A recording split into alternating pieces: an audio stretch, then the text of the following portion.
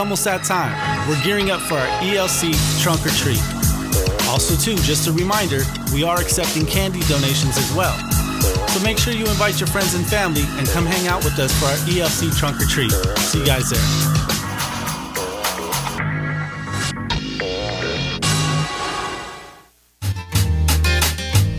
Don't miss service November 9th, as our very special guest will be international preacher and communicator Elson Jones.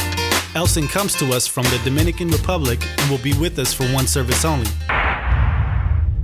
All right, so we got a few announcements there. You can hit those lights again. Real quick, we have our Trunk or Treat coming up this Friday night. And this is I think it's our third year doing our Halloween outreach. And last year we had such a phenomenal time with that. So we really need your help for this. I do want to make a correction on the announcement. There is no need for candy donations. We are just asking that every family just provide their own candy. It'd be like as if you were handing it out at your house anyway. So just bring it and do that here. Before I go more into that, if you are joining us for the very first time here at Elevate Life Church, just slip up a hand. We just want to welcome you real quick. If we have any first-time visitors, anybody here for the very first time? Okay, wow, that hasn't happened in quite a while. All right. Well, before I go on any more in the service, what we have in the back is we have a sign-up table, and we are needing and believing for about 15 to 20 families or singles or spots to make the Trunk or Treat a success. And as I was talking to law enforcement, because I work with cops and clergy, and there was somebody telling me how much they appreciate that we do events like this in this area on Halloween, because a lot of the crazy stuff that goes on, it provides the families a great, safe place to come and get a lot of candy. And as you know, we do costume contests and all that kinds of things. So we're needing your help. And I know so many of you guys have said, yeah, I'm going to be there. But we only have like 5 people that have signed up right now. And so I know that's only because we just forget to do it. So we're going to take a moment right now to have a brief intermission. Everybody stand on your feet. And if you're able to come out and be a part of the Trunk or Treat, it doesn't take much. We want you to go ahead and make your way over to the sign-up table. Not only that, but give me some of those flyers right there. I want you to also go to the front table, and we have these awesome flyers to hand out. You could take to work or school to let people know what's going on here. People are always looking for safe things for their kids. So if you could take a few moments, DJ, if you could throw some intermission music on for us. Wicked. No, I'm just joking. And just go ahead and make your way over there if you haven't signed up yet. And don't forget, the winner of the best spot wins an iPad.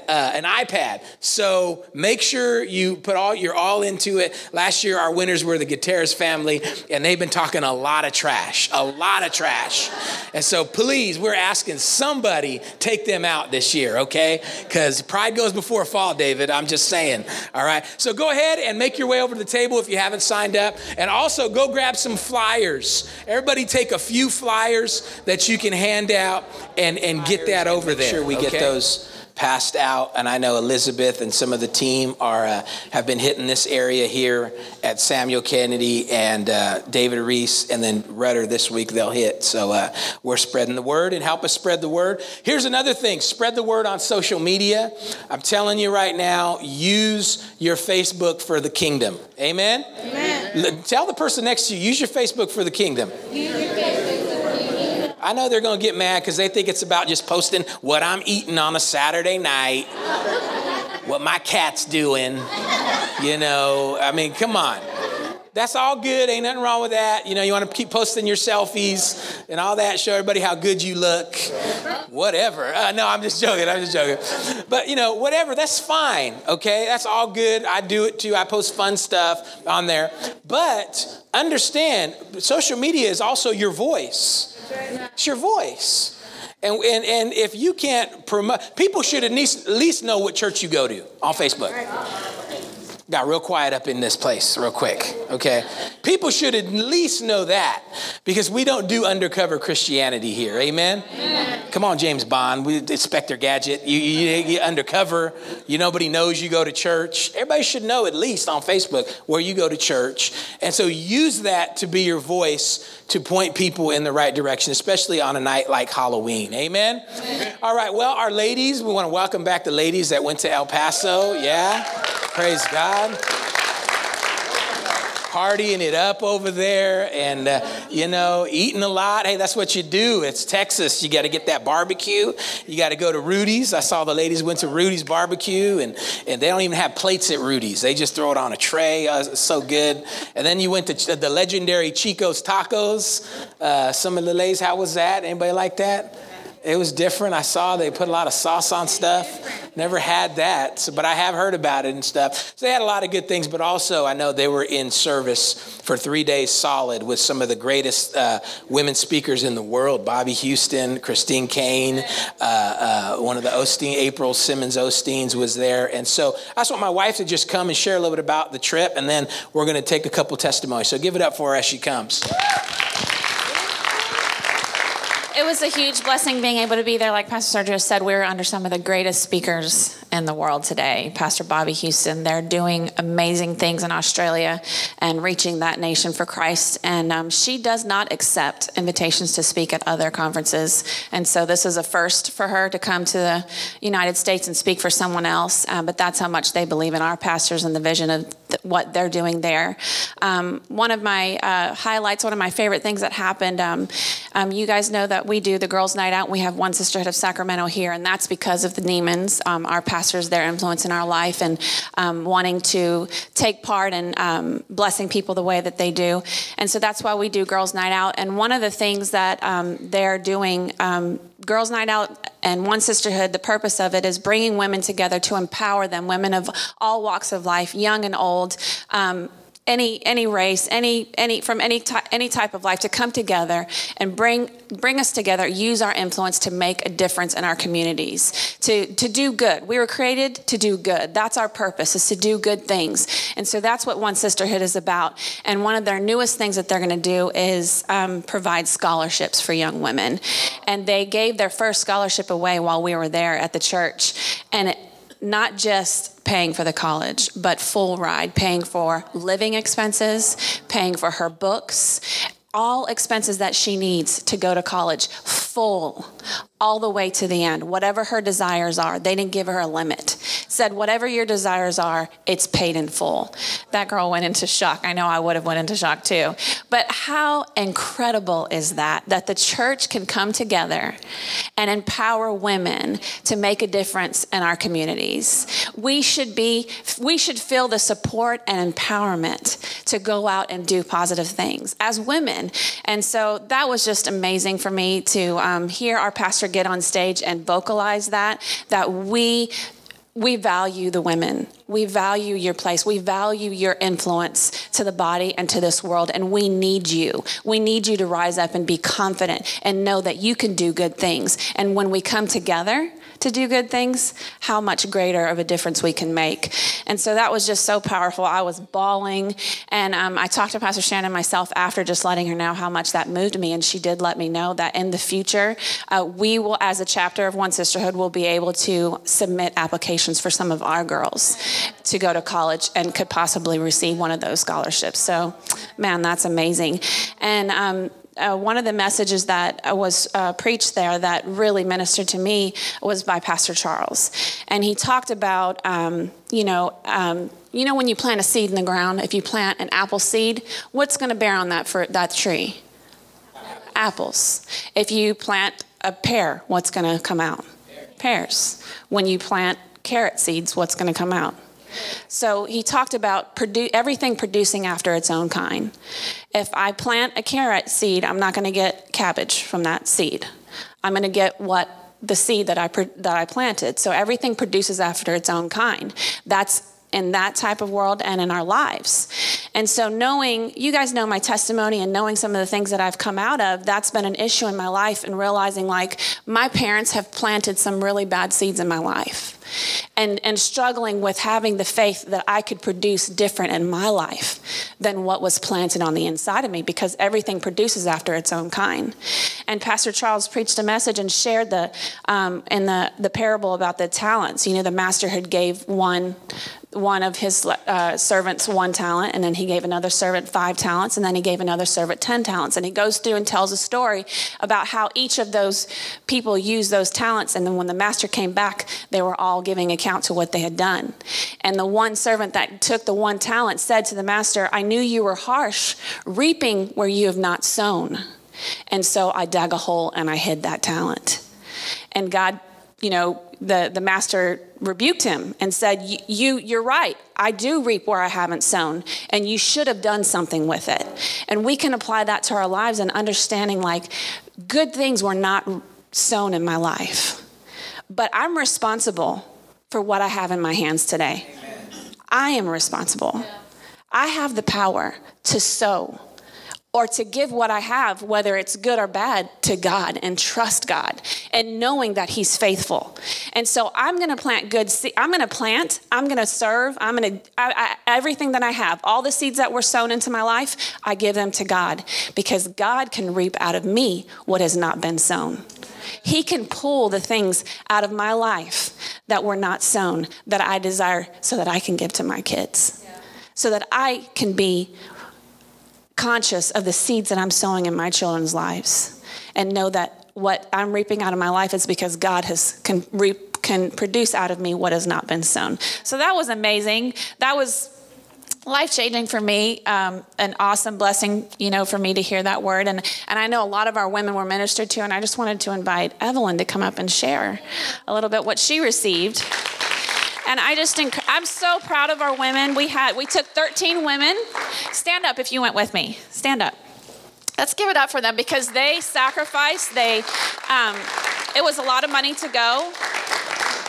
And they stepped out and went, and that was a big deal. And God was faithful, was he not? He was faithful. So I encourage you, we're going to go again next year. If you would like to go, please start making plans and provisions to go, because it is so worth it. Thank you. I want to share 2 things. One thing I learned before I went, which was when we had to give our last payment. I was struggling financially. I'm not working. My husband's the only one working.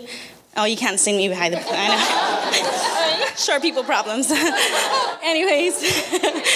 So on the Sunday that I had to give my last payment, I had the payment and I had the tithes, right?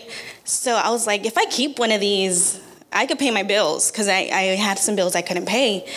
And it was so easy to tell my husband, don't worry, God's got it. Don't worry, give me the tithes, give me the money, God's got it. But when I had to put it in the envelope, I was like, maybe I shouldn't give my tithes. We'll make up for it later on. And I was struggling, and I didn't give my tithes until I left, actually. And so I ended up giving my tithes, and on there I wrote bills to be paid. And when I got home, I got a phone call from somebody. He's like, hey, Israel's not answering. I wanted to come over. I was like, well, come over at 4:30. Israel's going to be here after work. I was like, don't eat. Just come and eat with us. He's like, all right. And he got there. To make it short, he got there. He's like, hey, I have some money that I owed you. And we let him borrow money probably 6 years ago.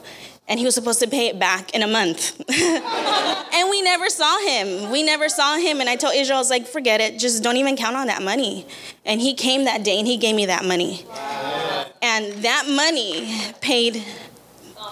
covered all my bills, paid for the expenses I had to take over there, and it paid a credit card. So God over money.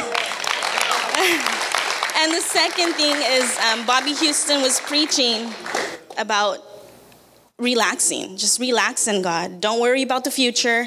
God already knows what's going to happen. He's in the future looking back at us saying, just come. Stop hesitating. Just come. And what I learned was I need to stop worrying about when I'm going to have my family. So stop asking, because God knows when I'm going to have it. Just want to say that.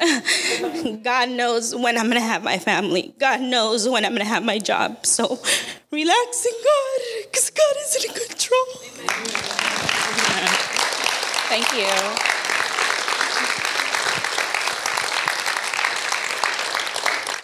Thank you guys for praying for us. Thank you for praying for us and covering us while we were away. We really appreciate your prayers. We felt them. And so God bless you guys. Amen. Amen. Great testimony. Yeah, I just really want to commend the women that stepped out and went too. You know, sometimes you got to reach for the blessing. You know, you got to do something. You got to get out of your comfort zone. You got to believe God and get it. And I know God did some great things in their lives. But I also want to give props to the dads out there that held it down. All right. Especially you guys with babies. Pastor Cheeto, Arnold. Who else had a baby that went? Michael. Michael held it down. He had a little help, though. I saw his Facebook. Nah, but for real, still, even with help, it's still tough. And so I just want to commend the dads out there and the fellas that had to hold it down. I saw pictures of Rob. He had a table for 4. He did babysitting and his kids with his wife out of town. So yeah, we've got some men in the house because that's what men do. Amen? Amen. Men do that, all right? Boys say, nah, baby, you can't go. You can't go because I can't take care of all this. No. Men say, I got this. Amen. I got this. All right. So I'm proud of the guys for handling that. Amen. Isaiah chapter 14. Let's jump right into the word today. And again, we will see you guys on Friday. Don't forget, it's going to be an awesome time. I can't wait to see the costumes that we have last year. We've had so many different creative things. People dressed up as angry birds, as you saw in the video. And they were angry all night too. I don't know if they got in a fight on the way there or what. But they really got into that. No, I'm joking. We had Sons of Anarchy a couple years, you know, with the Valdez brothers here.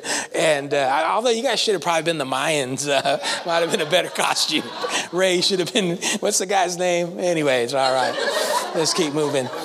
But we're talking about the dark side today. Amen. And I'm so thankful for Pastor Mark and the word he brought. The world needs us. But I want to take you right back into this series here that we're talking about because I think it's very valuable to talk about the dark side. And the reason it's very valuable is because we're in a season right now where people try to ascribe Halloween as the devil's day. And as I've said before, we don't give the devil any day.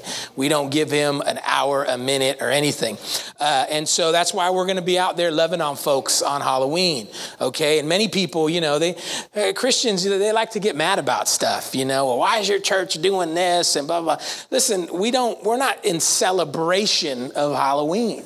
Because the root of the celebration of Halloween is death, yes. And I do want to charge you parents, man, even as you're dressing up your kids. It's okay, dress them up, but have a line. We believe what we believe, amen? Amen? Amen? Amen. So, you know, we don't put our kids in witch outfits. You know, you dress your kid as a witch and then you wonder why they're so rebellious when they get older. My sons dress up, but they ain't zombies. Come on. Amen? Amen. We ain't putting them in little baby Dracula. Come on. And let me tell you why we don't do that. It's because we don't celebrate death. Yeah. This is helping somebody here. We don't celebrate death. Yes, we have a freedom in Christ. Yes, we don't have to be worried that God's going to get mad at you if you dress your kids up. We are not that church. There's plenty of them out there.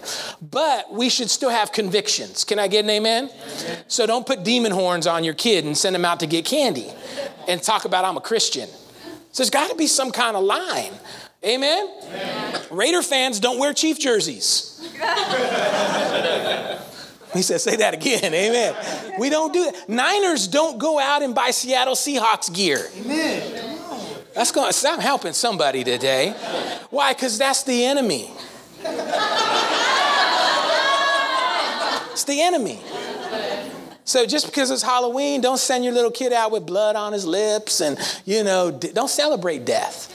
Amen? Amen. That's just wisdom. It's a little help for you. But if you want to put him in a little outfit, he wants to be a Transformer or Spider-Man or whatever, that's fine.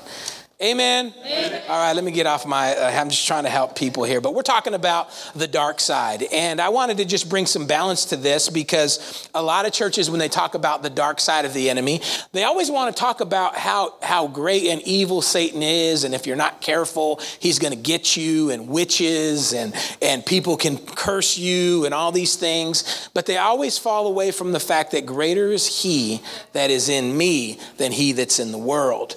God is greater than anything, okay? And too many times we have this mentality that Satan is the opposite of God. He's not. There is no opposite of God. You know, we used to do this with our Bible school students. We used to say, what's the opposite of black? They would say white. What is the opposite of dark? They would say light. What is the opposite of God? And right away they'd say Satan. He is not the opposite of God.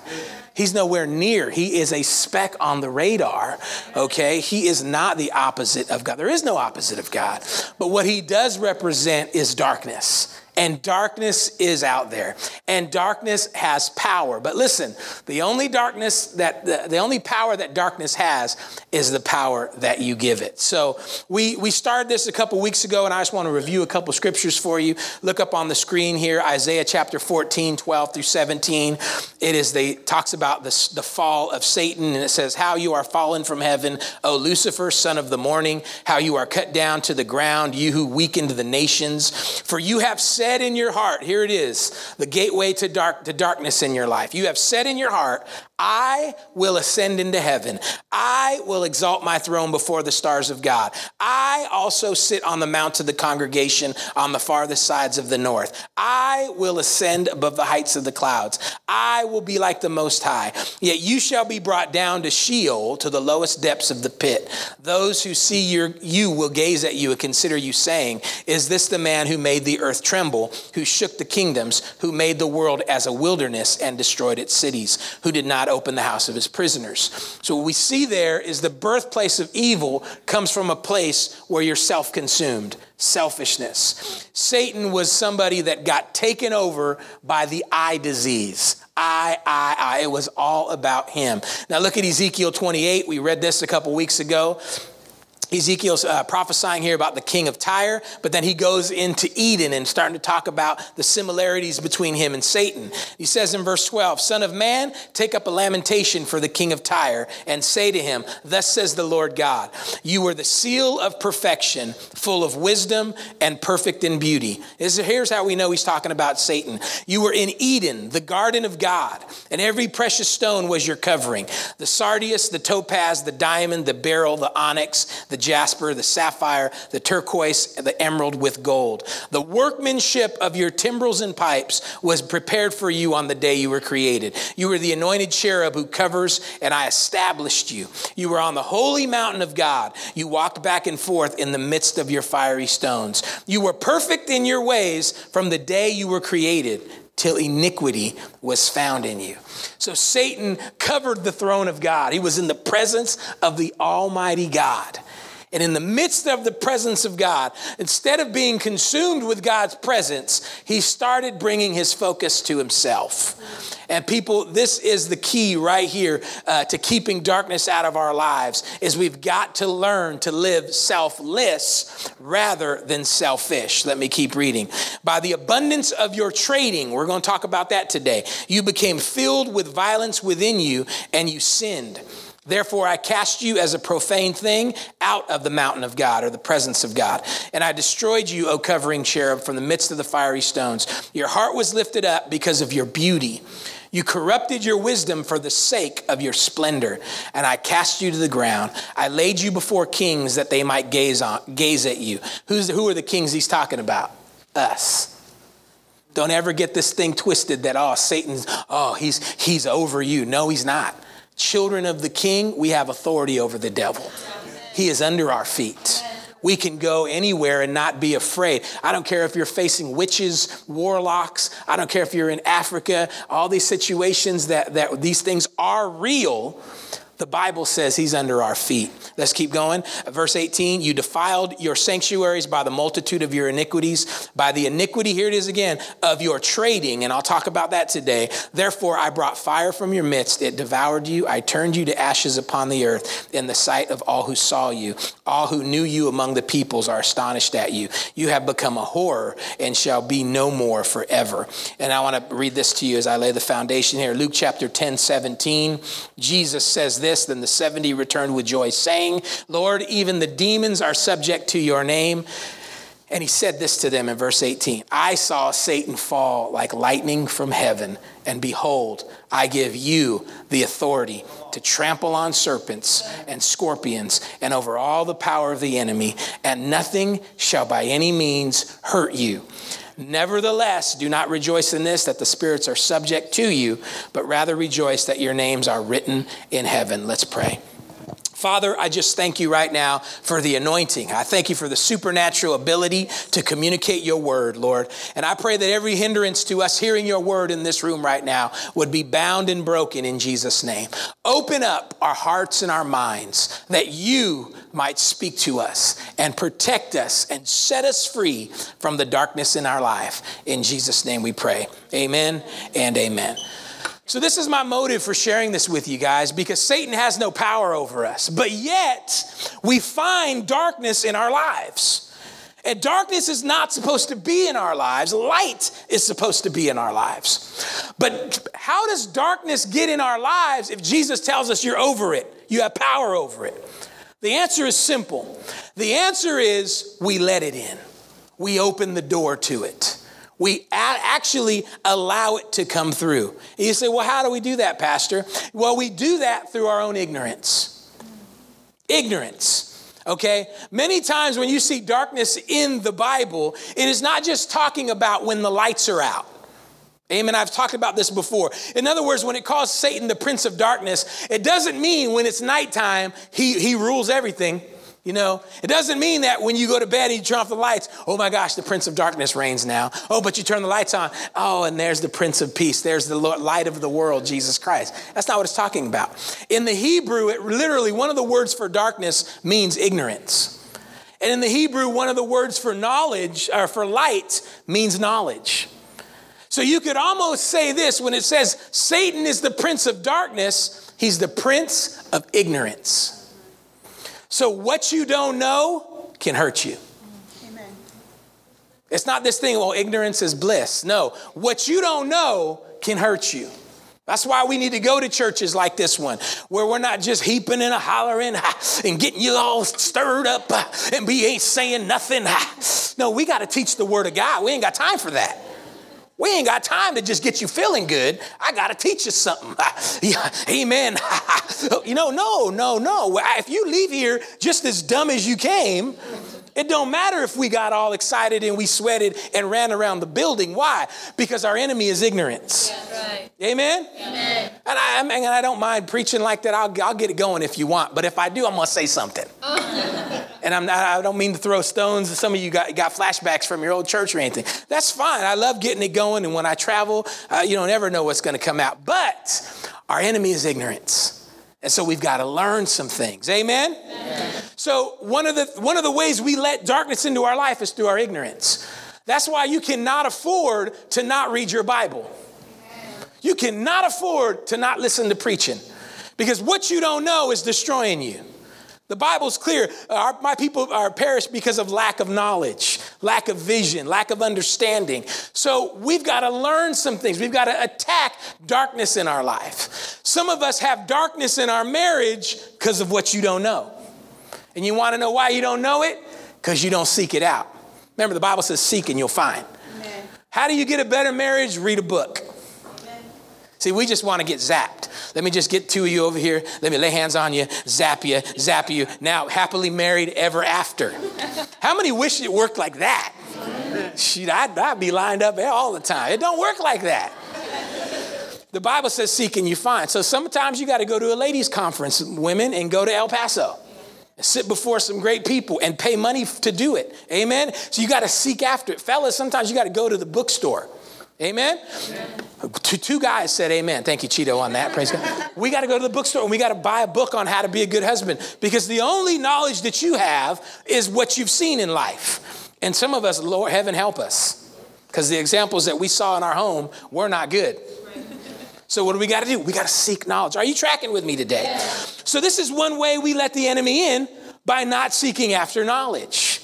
That's why you take notes in church. That's why you listen to the podcast during the week. That's why you go after these things, because the more knowledge you get, the more darkness leaves. But there are also characteristics of darkness. And this is what we started talking about a couple of weeks ago. And I'm just going to review just a little bit here. I gave you the first characteristic of the dark side being in your life as being selfishness. Okay? Selfishness. Now, this is a hard one. This is hard on everybody. It's hard on me. It's hard on my wife. It's hard on you guys. It's hard on all of us. but it's something that if we don't deal with, darkness will invade our lives and take us over. Amen. So we've got to be aware of this. I just read you from Isaiah 14. Why did Satan fall? Satan was a perfect being. Satan says he was beautiful. He had a purpose. He covered the very throne of God, the presence of God. He was with Father, Son, Holy Spirit. He was there. And then something entered into his heart. What entered into his heart was self. And he began, instead of being consumed with Jesus, he began to be consumed with what he wanted. Now, what's so profound about that? That's the same battle we all face in here every day. Every day. You listen, I keep trying to point you to Jesus to get your eyes off of yourself, because if you keep looking at self, you're going to have the same result as Satan had. You're going to be cast down. And the Bible says, what good is salt after it's lost its flavor? It will be nothing but cast down and trampled over by the world. This is what describes most Christians on the planet Earth. They're getting trampled over by the world. When the Bible says we should be the ones taking dominion, having dominion, owning businesses, owning property. The wealth of the wicked is stored up for the righteous. All these great things need to happen, but it doesn't happen because we're consumed with self. And so when we're consumed with self, we get the same things that Satan had, okay? So Isaiah 14, 13 and 14, it says there, I. We talked about that. It's important to understand this, that when they came out with the Satanic Bible and the man Anton LaVey, who started the Satanic Church, and he tried to do everything anti-God. When he put together the Satanic Commandments, he only had one. He didn't have 10 commandments. So the Satanic Bible, it says that the only commandment that you have is this: do what you want. That's in Satan's Bible. Okay? Do what you want. God gives us all these 10 commandments. You're going to serve me? There's these things. Satan has one commandment: do what you want. So what does that mean? Living in a way where you do what you want is serving Satan. Wow. Living the way you want, guess who your God is? Says it all right there. So what is our battle every day as Christians? To live, what did Jesus tell us to pray? Not my will, but yours be done. As it is on earth, as it is in heaven. Okay, that's the whole focus. So when we get away from that focus and that struggle, that's when darkness comes in. And some of us have a characteristic of selfishness. Now, I need you to hear with your spiritual eyes so you don't think I'm picking on you, because I have to deal with it too. You need to hear this with your spirit, because God's trying to help you. He's not poking out your weaknesses and telling you, you're messed up, you're messed up. He's saying, no, my son, my daughter, open your eyes, hear this word, because I'm trying to set you free, but you ain't hearing it. Yeah. And I understand this. The truth, many times, as people have said, the truth hurts. Yeah. The truth, the first time we hear it, is almost always rejected. Yeah. And we begin to say things, well, he don't know. That's just his opinion. Or that's just this or that. Listen, resist that stuff and try to hear the Spirit of God through the word that I'm sharing. Proverbs 18:1, we talked about this. The unfriendly person pursues selfish ends and rages against all sound judgment. They start quarrels. Fools find no pleasure in understanding, but they delight in airing their own opinions. So what are we talking about? Selfish ends. People, we've got to get ourselves free from selfishness in our lives. And everybody deals with it, but some of us are more selfish than others. And don't amen me there, all right? Some of us have a bigger problem with it than others. Okay? And if you're married, you're probably thinking the other person is your spouse right now. You're probably thinking in your head, that's right, because she's selfish or he's selfish. Listen, we all deal with that. But it is true. Some of us deal with it more. Okay, Proverbs 18:1 in the Message Bible says it like this: loners who care only for themselves, listen to this, spit on the common good. Fools care nothing for thoughtful discourse. All they do is run off at the mouth. Now, why is this such a big problem? Why do we want to get free from self? The reason we want to get free from self is so God's will can be done in our lives. And you say, well, Pastor, why do I want God's will in my life? It's very simple, because God's will is better than your will. That's right. He is your heavenly Father, Abba Father, Daddy God, which means he loves you more than you love yourself. And what you think is going to be a good life pales in comparison for the life that God wants to give you. Right. But the wrestling match begins is, do we believe that or not? Because when you believe it, you lay down your life for his. When you don't believe it, you stay kicking and screaming to try to have your way through life, and you create problems, not just for yourself, but for the people around you. And so Proverbs makes it very clear. And this all lines up with the New Testament and the season and the dispensation that we are in right now, where God is about raising up a church.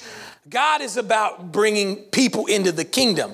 God is not interested in Elevate Life becoming a sweet place to worship on Sunday mornings, as much as he wants this to be a place where every person understands the principle that I must love God and I must go out and I must bear fruit. Yes. Which means I must go out and share the Jesus that's in me. I got to give it to somebody that's hurting. Yeah. And that in a week's time, a month's time, a year's time, there is another family sitting in my row because I have obeyed God and given him and shared the love of Jesus. Can I get an amen? Amen. Churches around the world have become full of people that don't care about nobody. We just want to get blessed. Yeah. And because of that, selfishness, which it gets its root in the dark side, has crept into the church. And many churches have become bless me clubs, where we don't care about the community that we drive past every week. We don't care about our unsaved friends at work. We don't care about our classmates that are going straight down and their lives are a mess. We just can't wait to get to church and get our shout on. We just can't wait to get to church and get our praise on. Let me tell you, that is not this place. That is not what God is calling us to do here. Because we cannot sit down on these hard chairs and sit here while the rest of the world goes to hell. We must lay down our lives for our brothers and sisters out there. Can I get a good amen? Amen. That's why you will never hear me preach messages on the rapture. I know they just had a movie. They made what was it? Left Behind Again. I think it was out for like 2 days. Anybody here see it? I didn't get to see it. I know they got Nicolas Cage up in there, resurrected his career, or tried to anyways. I didn't go see it because I have no interest in that side of things because I got work to do. And I'm not trying to get you looking up, because what did the angel say in the book of Acts when they were looking up at the sky? He says, why do you stand here looking up at the sky? He said, go. Jesus told the disciples, go into all the world and preach the gospels. The church is still looking up. Can't wait. We don't sing songs anymore. I'll fly away. We don't sing that. We sing, go into all the world and preach the gospel. Amen. Why? Because that's what Jesus said to do. Now, here's the problem. Here's the thing. You got so many people talking about the Antichrist spirit.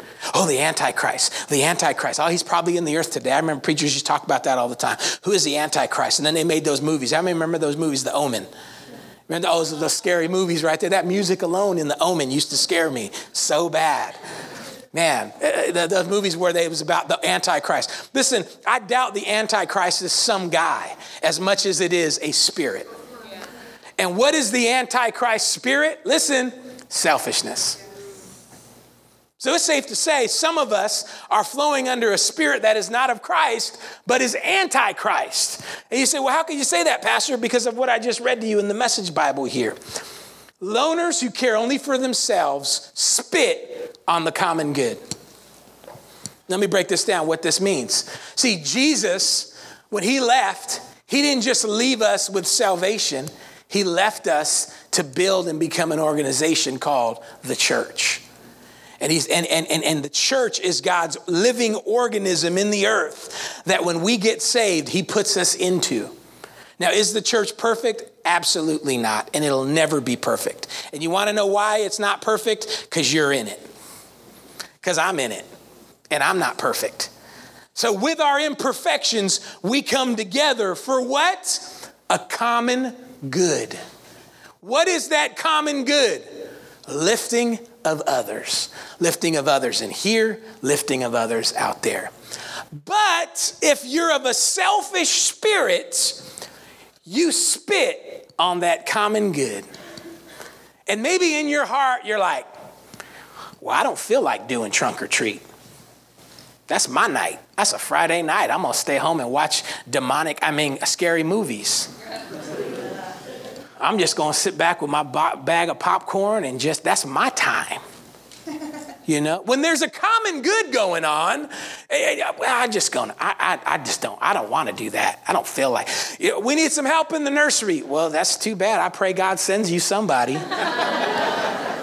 Lord, help them, please. Send them somebody. You write it off as a prayer instead of saying, I could do something. You know, why do we do that? Because the common good is being spit on by our selfish motives. Listen, there's so much to be said about the common good. And what is the enemy of the common good? The enemy of the common good is selfishness. What would happen if we were all about self in here today? Let me break it down. Let me bring it to your home. What would happen in a marriage when two people didn't understand unity and thought they were getting married to get their own needs met? You want to know what happens then? Divorce. Because it ain't going to happen, baby. It ain't going to happen. It's not going to happen that your marriage is going to meet all your needs. It is not going to happen. Somebody says, I rebuke that, Pastor. It is going to meet. No, because marriage was never designed to meet all your needs. That's what Jesus is for. Amen. That's what Christ came to do. Amen. So don't resign that to your poor husband. Breaking his back, try to make you happy. But what he needs to know is you ain't never going to be happy. Let me finish. Until you find Jesus. Because you ain't never been happy. You weren't happy because your dad left. You weren't happy when you went to school because you got picked on. You weren't happy and you've learned to be in an attitude of not being happy. And then you get married and your husband's like, I'm going to make you happy, baby. And then he finds out you ain't never happy. He cleans the house. It ain't good enough. Takes care of the kids. Well, why are they wearing that? I know I'm getting too close to home. I can hear all the groans and the ouches out there. But let me just help you real quick. Because see, when you think a marriage is about getting all your needs met, you are setting yourself up to spit on the common good. If you think it's all about you, you can't come together and do something great. Like raise your kids. How many of us were raised in homes where mom and dad could never agree? And how did it affect us? How did we feel the effects of that? In big ways. Why? So what has to happen, people? We've got to, crucify self. That's what Jesus said. He said, take up your cross and follow me. No man can come after me unless they crucify themselves. He said it himself. We've got to learn that our enemy, your greatest enemy, is not Lucifer, it's not Slewfoot, it's not Satan, it's not the devil, it's not the man in the red pajamas and the red horns. It's not him, it's you. It's me. My greatest enemy is Sergio Limon. Your greatest enemy is you. In the words of the street prophets that I like to call the Godfellas, R.I.P. I should have had you guys do that today. R.I.P. R.I.P. says, I'm killing my flesh. What's the rest of it? Oh, you got to know, bro. Come on. Okay. R.I.P. means kill my flesh. Saved by the blood, and I know that I'm blessed. That's all right, bro. I put you on the spot. He was into the word. I'm sorry. I put him on the spot. But listen, this is important. Why is this important? Because no organization divided can stand, Jesus said. Marriage cannot stand when two people enter into the marriage thinking the goal is to get their needs met. Can't happen. Church cannot stand when every member thinks it is their job to come and get their needs met. It can't.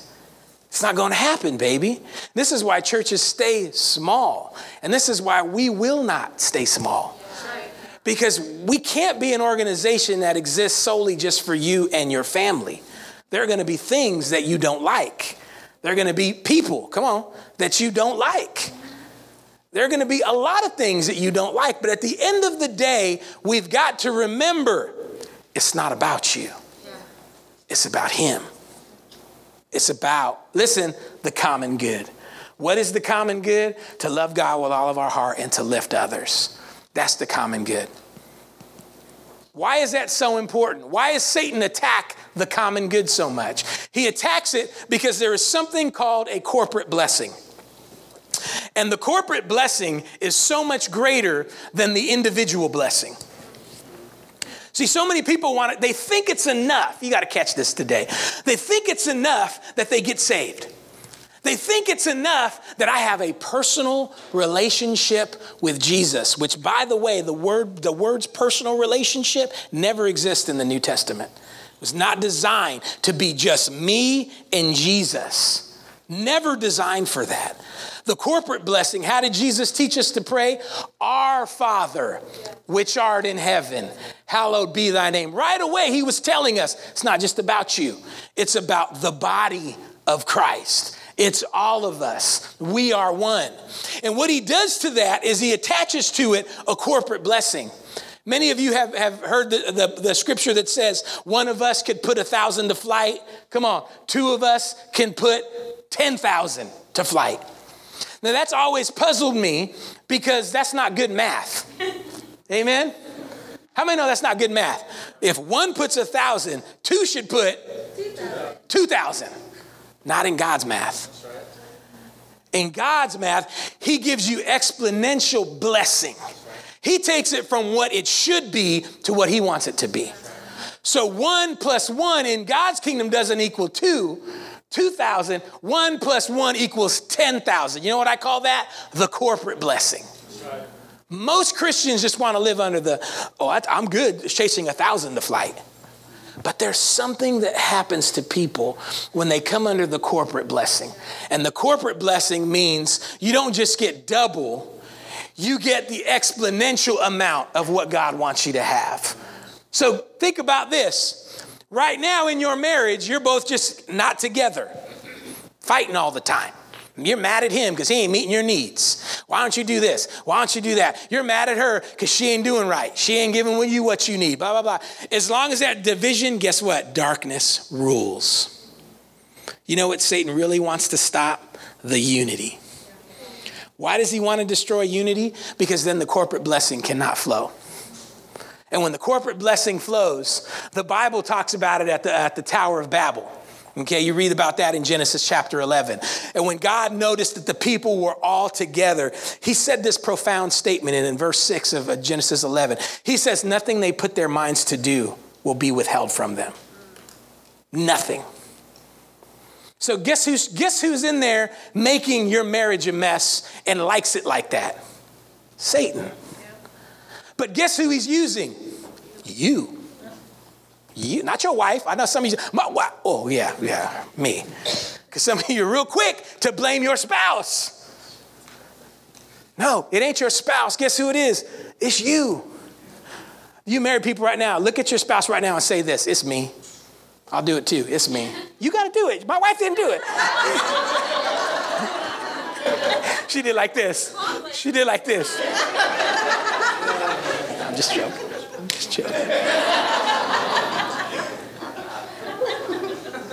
It's you. Amen? Amen. It's you. It's you. But guess who's getting the strength and keeping it like that? Satan. Because as long as you're blaming, as long as you're mad, there's no corporate blessing. Guess who suffers? You, but not only you, your kids. Yeah. Guess who else suffers? Every single person that knows you. Everybody. Because you come into church with attitude. You come on the usher squad to help out, but you're in a bad mood. Because ain't no loving going on in your house. Your house is not a home. That chair is still, no. Going into some Luther Vandross right there. It's not a home. So guess who suffers the consequences of the selfishness in our lives? Everybody we know. But if we could come together under a corporate blessing, the exponential power that comes into our lives is huge. It goes from 1,000 to 10,000. Put it this way. It goes from 1 to 10 times the power, 10 times the blessing, 10 times the impact. Think about your dreams and the things we're trying to accomplish for God. What is your family trying to do? Are they trying to overcome sickness? Come into agreement. That's why Jesus said, pray the prayer of agreement. Why? Because the corporate blessing is greater than the individual blessing. You know, that's why I don't get people that say, well, I don't go to church. I'm against organized religion. You're not getting the full thing of this thing. And I've said it here before. Come to our church because we're not that organized. You'll fit right in. Amen. This is the church for you. Listen, I tell you right now, we've got to understand the corporate blessing of things. And the enemy of that, according to what we just read in Proverbs, is selfishness. Because if you think it's all about you, you can't serve nobody. You can't help nobody. Here's another thing. You can't even be happy. Yeah. You know what the biggest problem with mean people is? They're selfish. Yeah. I got no amens on that. Got a lot of yups. Yeah. But that's all right, because you need to hear this today. If you're always angry, upset, mad, it's because you're focusing on you too much. You too much. If you always got attitude, you can't be happy. Listen, we should get up every day clicking our heels because we have Jesus Christ in our lives. You get consumed with Jesus, that's when the scriptures come alive and it says the joy of the Lord is my strength. We should get up happy because we can't lose with Christ. I can do all things through him that strengthen me. But when you're mad all the time, depressed all the time, angry all the time, that's a good sign you're focusing on you too dang much. Can I get an amen on that? Let me keep going here. So God always deals with the corporate blessing over the individual blessing. Read the whole Old Testament. Judges chapter 20. What happens in that scripture there? It says that in verse 8 that God dealt with the people of Israel as one. His goal was to get them of one mind. Psalms 133 says it like this. I love this. Verse 1. Behold, how good and how pleasant it is for brethren to dwell together in unity. It says it's like the precious oil upon the head running down the beard of Aaron running down the edge of the garments. It is like the dew of Hermon descending upon the Mount of Zion. Listen to this. For there the Lord commands the blessing. It means this. When you come in unity, God commands you to be blessed. Amen. So stop fighting in your marriage. Yeah, but he's not and she's not and this ain't. Just stop for a moment. Stop all that. Yeah. And just come into agreement, even if it's over something small. Come into an agreement on it. What kind of ice cream you like? Something. Favorite show. What you want to have for lunch? Some of us can't even agree on that. How many have ever had a fight over that? Well, what you want? I don't know. What you mean you don't know? I don't know. Pick something. All right, let's go get tacos. I don't want tacos. Well, you just said you didn't care. I know I don't care, but I don't want that. Okay, how about this?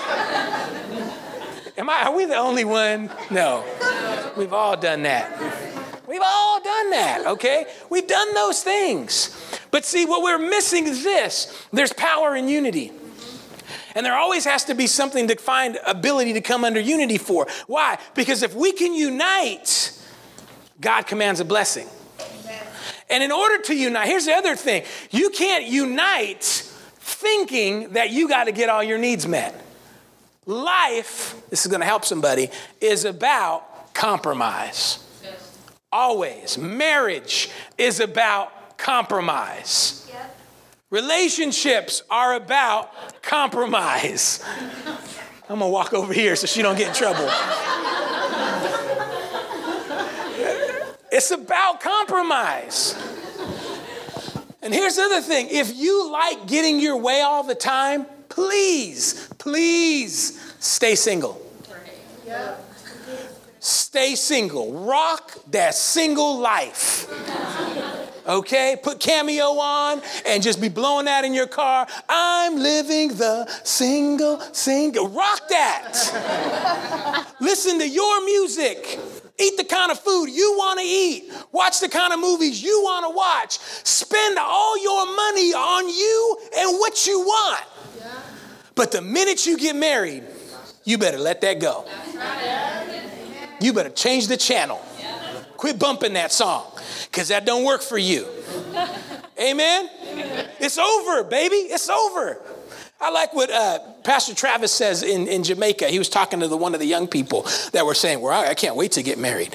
And he said this, oh, you want to get married? He said, yeah, I want to get married. He said, you ready to die?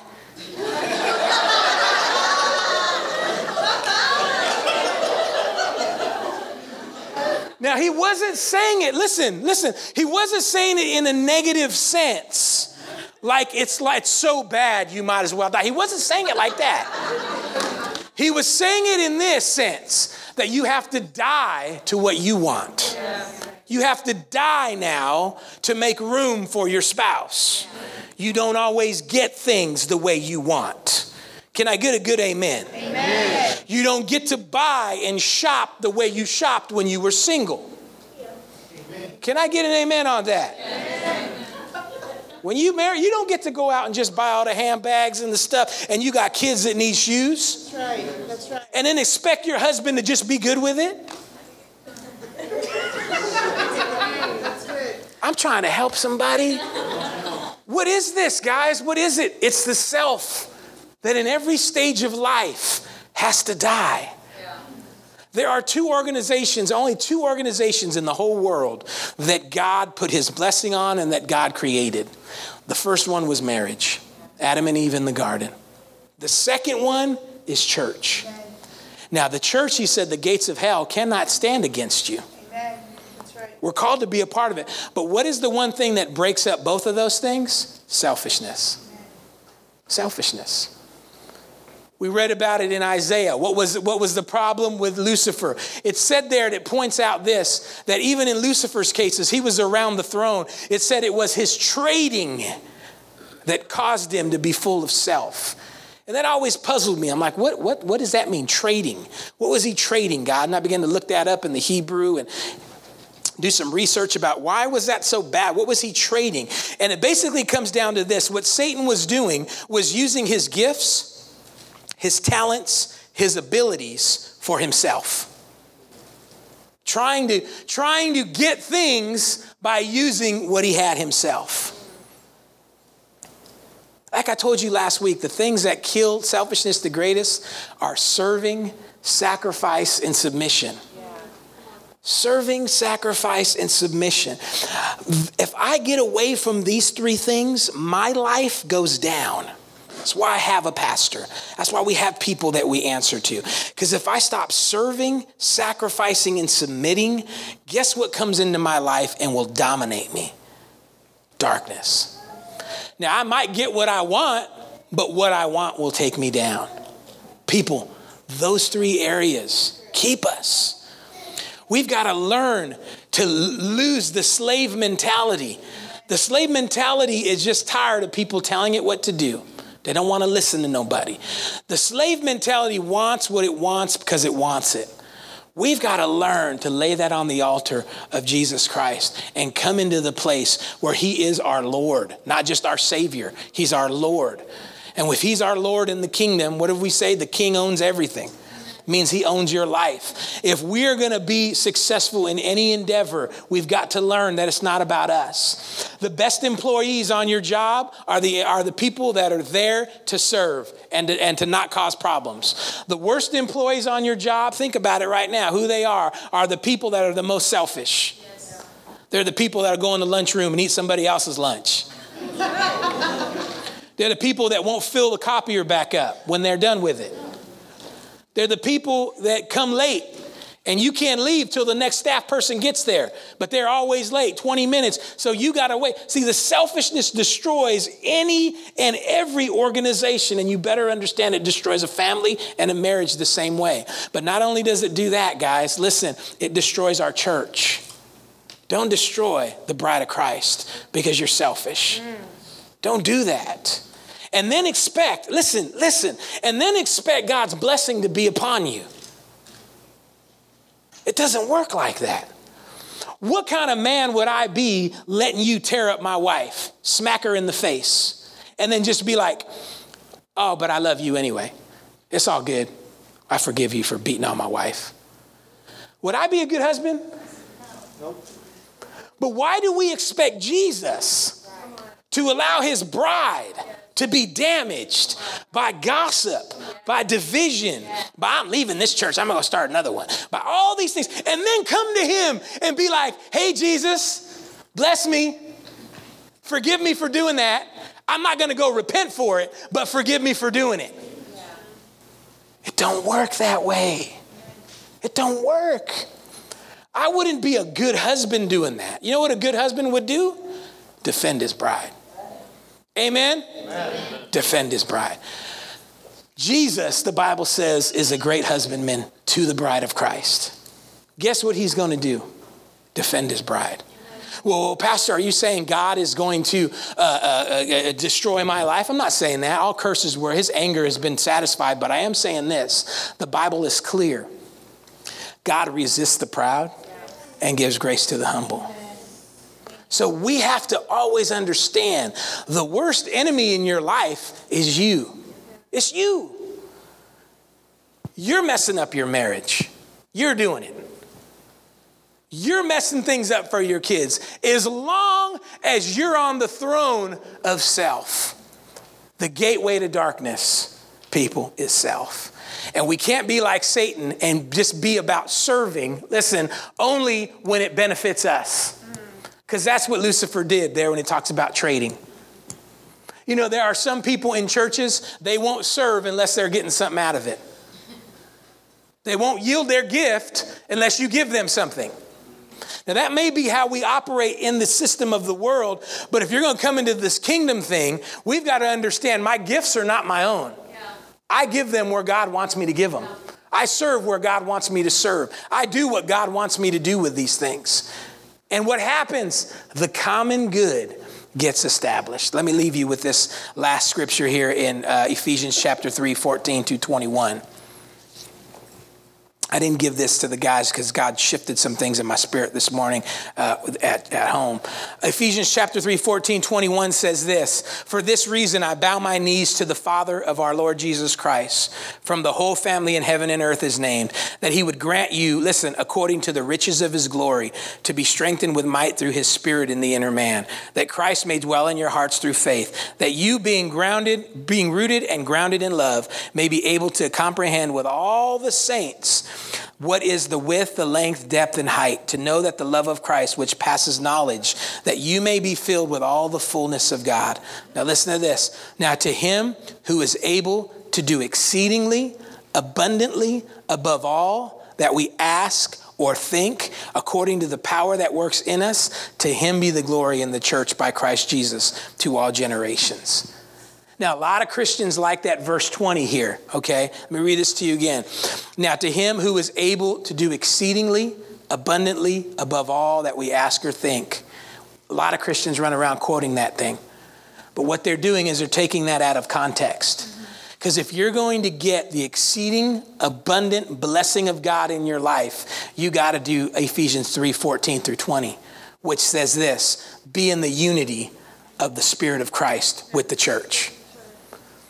The commanded blessing, the corporate blessing, is only found when we're in unity together. That's right. That's what's so powerful about becoming a member of the church, of a church, I should say. It's important.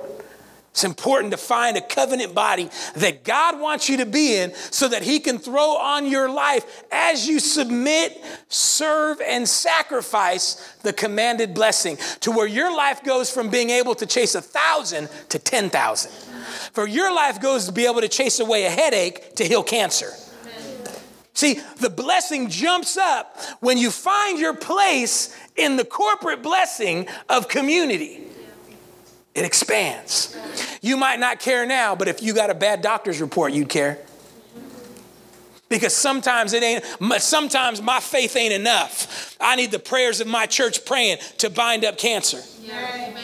I need it to take out epilepsy and the things that we've seen God do here with Jocelyn last year. Man, she has not had a seizure in I don't know how many years now. Amen. She dealt with that her entire life. And what happened? The church came together. Unity came together. And we chased that spirit out of her life. Yeah, that God used the doctors and all those things. But the corporate blessing did what her faith alone couldn't do. Listen, what can the corporate blessing do in your life? Maybe you couldn't chase addiction on your own. I've been fighting addiction all my life. It's just the same thing. And now you've just settled into it. What would happen if we could get you into the corporate blessing where you start serving, submitting, and sacrificing for a common good? I'll tell you what will happen. What you couldn't do on your own, God comes in and does. The 1,000 that you can chase, now 10,000 leave your life and you get set free. But if you're going to be able to do that, you got to deny self. You got to serve. Sacrifice. What's the last one? Submit. Went blank right there for a minute. Amen. See, that's for the corporate blessing. They bailed me out. Thank you so much. Thank you. Glad I'm in a corporate blessing right there. Are you guys catching this? As long as we're divided, darkness rules. Who does it rule? Your life. You guys got to catch this. Let's stand on our feet. Help me on the keys right here. I want to pray for our marriages this morning. I feel this.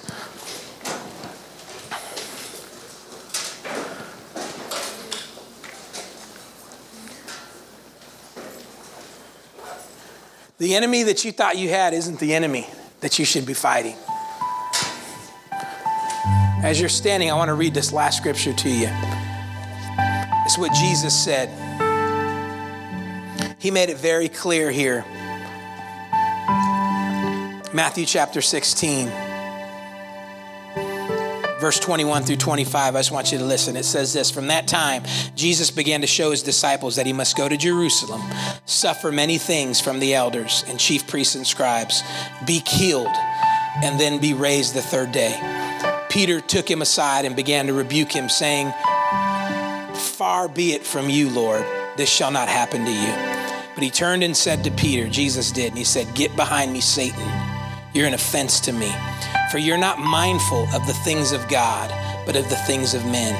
Then Jesus says this: if anyone desires to come after me, let him deny himself, take up his cross, follow me. For whoever desires to save his life will lose it, but whoever loses his life for my sake will find it. Do you know what that means? It means if we're gonna live for Jesus, it can't be about us.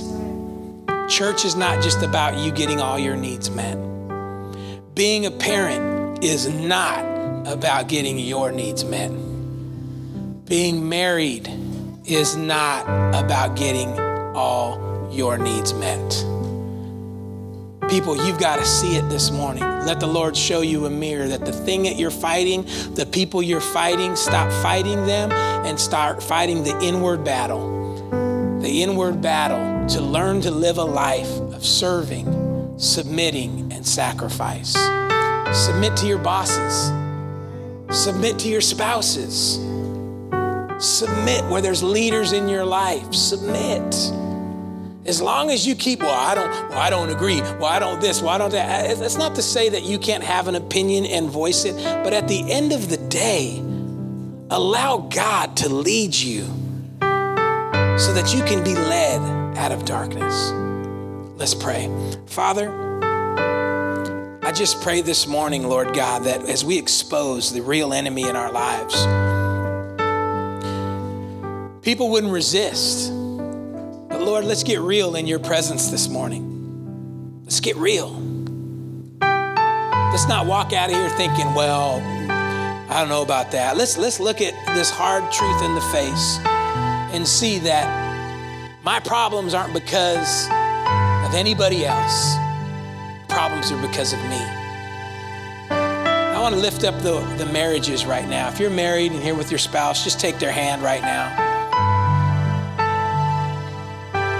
Father, I just pray over our married couples right now, that the strife that's in the home, because each person keeps pointing at the other and pointing out their faults and pointing out their mistakes and seeing all that. Father, we just destroy that picture right now. And let there be a release of grace and a common good being unified. That even though I should say, our spouses are not perfect, we decide, we choose love anyway. And we choose to unite around you and the common good, Father. And we just break the deception right now over married couples that are thinking it's the other person. Lord, let us take a long look in the mirror. Father, when we change, everything changes. We break the words of blame right now. And this is for everybody here. Some of us are blaming. The Bible's clear that blaming is the language of slaves.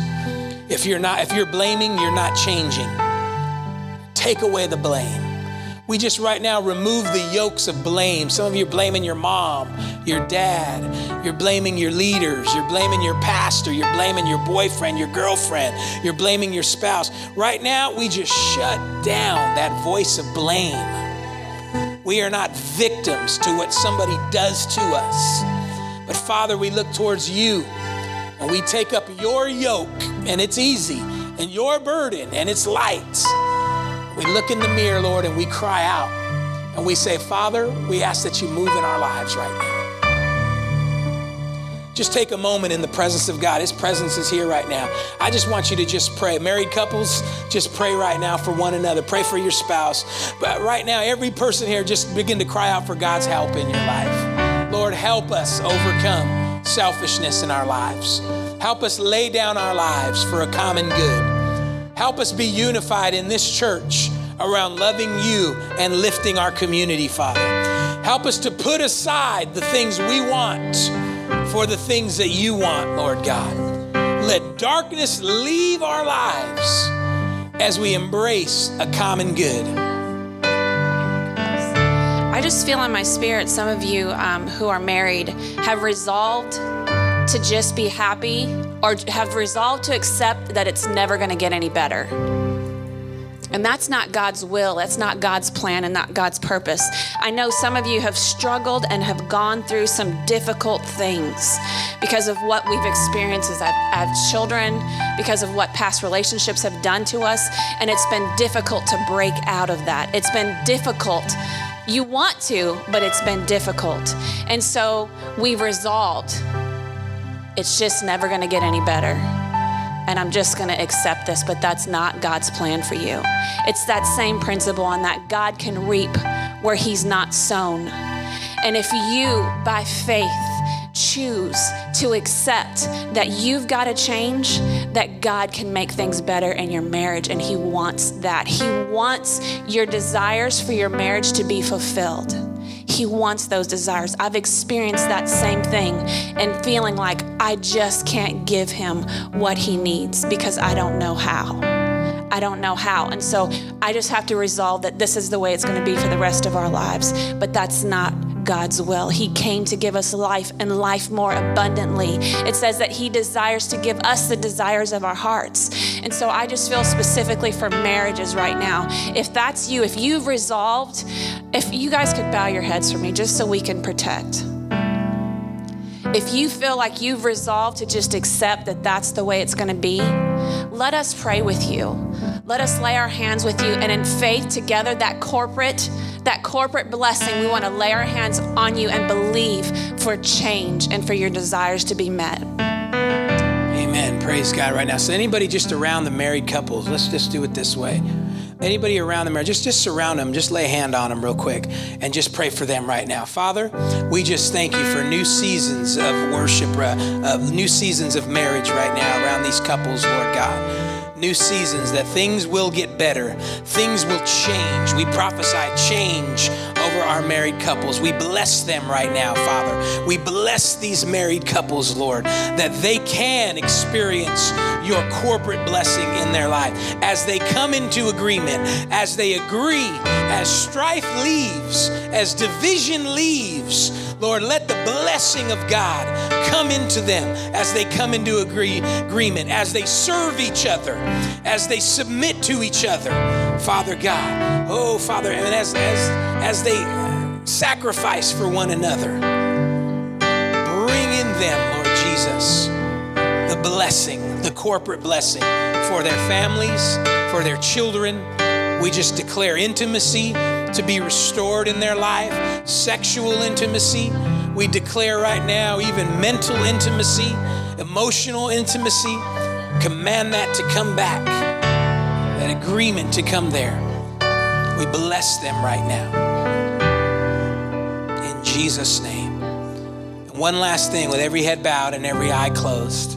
If you're here today and you're not serving God, and you're trying to do this thing all on your own, and you're saying, Pastor, I'm ready. I know I need to quit being selfish. I need to get in this thing. I need to be a part of a corporate blessing.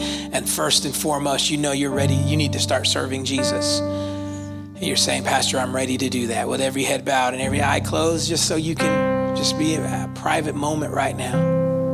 If that's you, you're saying, Pastor, I want to give my life to Jesus for real today. Why don't you just slip up a hand? I want to just pray with you.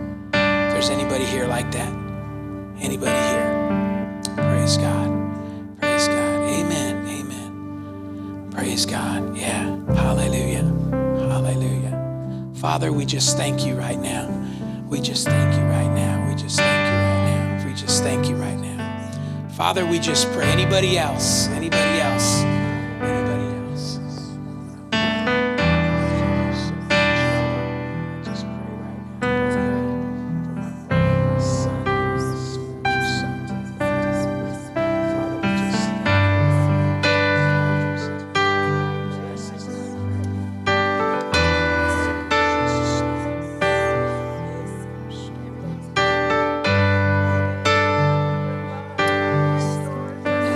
Anybody else? Anybody else? Anybody else just want to get right, get God, get things right today? Anybody else? Come on down. Hallelujah. Praise God. Anybody else just want to get in on this blessing right now? Hallelujah. I want you to do